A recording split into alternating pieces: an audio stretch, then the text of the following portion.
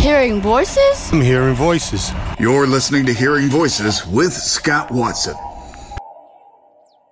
It was 60 years ago this week that Dallas killed our president, and this morning on Hearing Voices with Scott Watson, a different look on that historic event. We visit with Danny Fingeroth. The book is Jack Ruby, The Many Faces of Oswald's Assassin. Danny, what do we most need to know about Jack Ruby? Oh, we need to know that he's not just a guy in that famous photo, which ironically, the guy's most famous moment, his back is to the camera.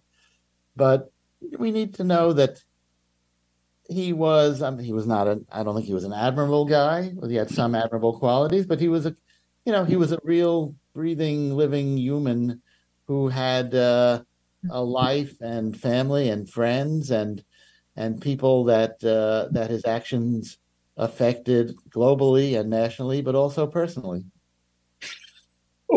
As you did your research and as you've come to know him, what was his mindset leading up to the killing?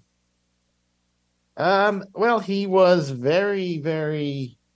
He was in a bad spot in his life. He owed the IRS $40,000. He owed other monies. It's highly likely he owed money to various mob related entities. His clubs were not doing well. His personal life was going badly. He was living in a not great place and still took in a roommate to help make the rent. So he was in a negative place, and so I think he, one way to look at it is that this might have been his way out. That he wanted to be a hero.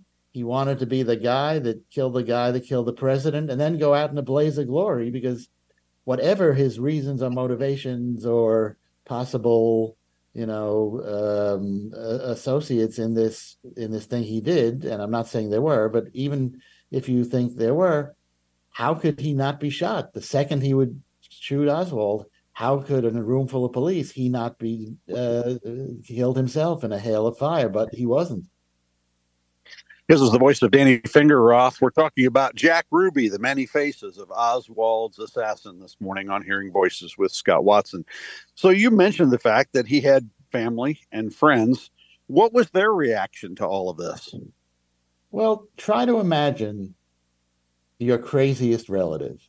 Unless you yourself are your craziest relative. But try to imagine your craziest relative, and you're watching TV in the aftermath of a presidential assassination, and suddenly your crazy cousin Jack, bursts into the picture, and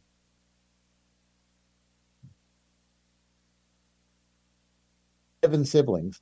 He didn't have any children of his own, but he had 7 brothers and sisters, and so just imagine that you're one of those siblings watching this, and it's like, oh, Jack, what have you done now?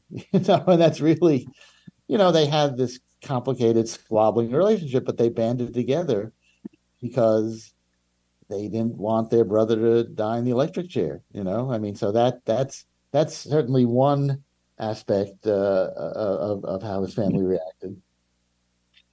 You're listening to Hearing Voices with Scott Watson. We're available 24 hours a day at WHTC.com. As we head into the holidays, I would love to spotlight family-owned businesses or artists. You can reach out and let me know if you have a suggestion. And if you have a smart speaker, ask it to play Hearing Voices with Scott Watson. You'll never miss an episode. We visit with Danny Fingeroth today.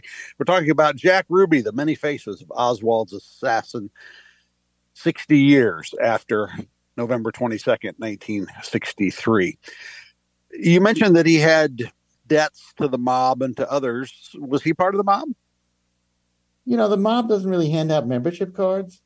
So I don't, he seems to have certainly been mob associated since childhood, really, since as a kid running errands for Al Capone with his best friend, the legendary boxer Barney Ross. So by circumstantial evidence, you would have to say he was mob associated. When I asked one of his nephews if he thought his uncle was in the mob, he kind of gave his answer was sort of what he himself even called the smartass answer. But he thought his uncle's main association with the mob was being exploited by them and leaned on by them for money and payoffs and just to keep his clubs going. So he didn't think that he was a made member, even of the Jewish mob as opposed to the Italian mob. But the nephew did leave room for the possibility. So it's like I said, they don't hand out membership cards, but a lot of Jack's associates and behavior would lead one to think he was, involved pretty deeply at times with the mob. We wind up with Danny Fingeroth this morning on Hearing Voices with Scott Watson. Most of us know Ruby from the video and from the famous photo.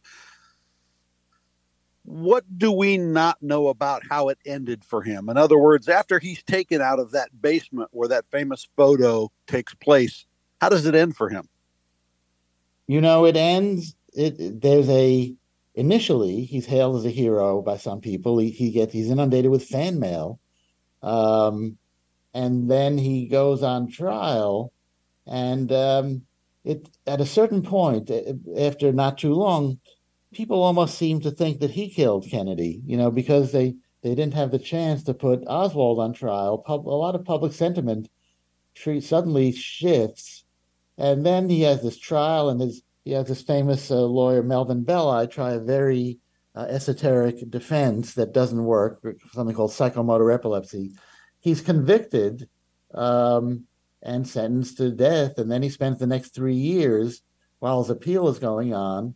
So I think what most people don't know was that he lived for another 3 years and that he wouldn't stop talking to anybody coming to visit him or to the press. He was very accessible, and yet nobody seemed to have taken a shot at him.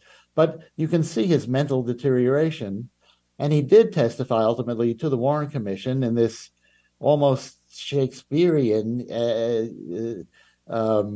series of word salad that ultimately makes very little sense.